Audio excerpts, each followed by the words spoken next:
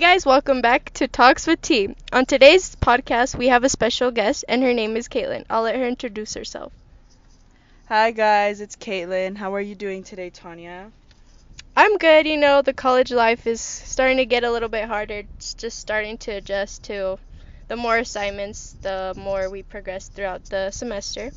So today, for this podcast, we're going to be talking about the dance discourse community, and the first question I wanted to ask you, Caitlin, was, how did you get into dance? Like, what is it that brought your attention to it, and what made you stay in it for these years? Well, first, so when I was little, I was chubby, right? So I was not fit. I'm not going to say that I'm super over the spectrum, but I was, one of the chubbier kids. And obviously my parent knew that. And I like to consider myself a pretty athletic type of girl, and I was when I was a little kid. So I would do like swim, I did like gymnastics. What else did I do? I don't even know. And one day I remember I saw this YouTube video of this girl dancing, and like I was so intrigued by it. I was like, damn, like I think I want to do dancing instead of these other two sports. So I told my mom, and she knew this local dance studio that wasn't that far from my house. And so we went, and that's kind of how it all started. Like I started going to every practice, I performed. Funny story actually. The first day that I went there, uh, so they were already learning a dance, and with me being stubborn like I am, I said, no, I want to be in this dance. I want to perform with the rest of these girls. So my coach said, like, they're learning a dance. Are you sure you're ready to like kind of learn the dance? This is my first time dancing, by the way. And I was like, yeah, I'll get it. Don't worry. And soon enough, I did. And fun fact, that's how me and Caitlin actually met. So I've known her for a couple of years now. I also wanted to ask you, like, what specific language do you guys use in dance? Because I know there's certain terminologies, such as, like, some turn sequence, some specific vocabulary that you guys use.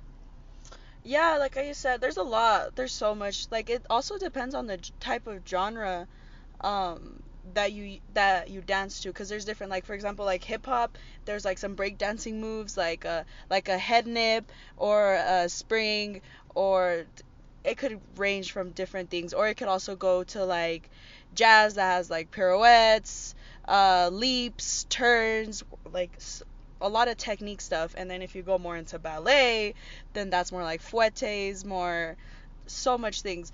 And then so yeah, it really depends on the genre too.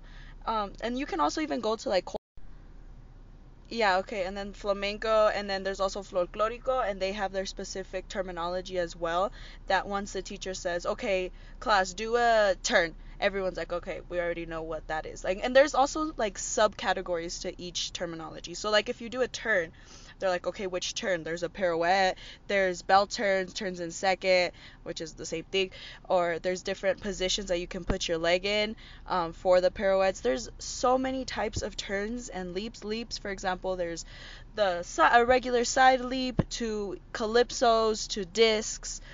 And yeah, so there's a lot of different terminology, and it's like at first you're just like, whoa, like what is a leap, what is this and that, but the more you progress in dance, the more like these things come naturally to you. Yeah, I would say the same. It's definitely a process trying to learn like each vocabulary word and like what it comes up to be. You get me? So, I also wanted to ask you, like, what is the hardest part about dance? Like, what as a team do you guys value, and what are your goals?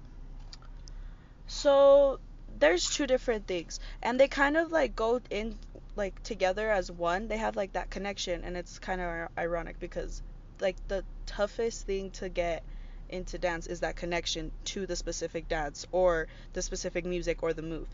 Or if you're a solo, even if you're doing like a team thing, you have to have that connection with the team. So if you don't have a connection with your team, that just ruins your dance. That is such a vital thing, to have a connection with the team. And it's the most like wholesome feeling too, when you feel that connection, that love you have, that trust. Trust is such a big factor in dance. Like if you do not trust your team, you guys will not win, or you will not succeed, or whatever your goal is as a team, you will not. And that's the toughest thing, because there's a lot of tension between teams, because you're constantly practicing with each other. Like, obviously, some difficulties will arise. Like, we're all humans. Like, someone's not going to like someone else, or there's going to be certain problems with this person, and it's definitely difficult. And then as for a solo, that connection with the dance is super important, or else you're not going to feel the music, you're not going to be able to do it right. Alrighty, that concludes our podcast of today. And thank you so much, Caitlin. I think we have a better understanding of the discourse community, and I just wanted to thank you for your time. Yeah, thank you for having me. I love talking about dance. I can talk about it all day. Alrighty, thanks for joining us. See you in next week's episode.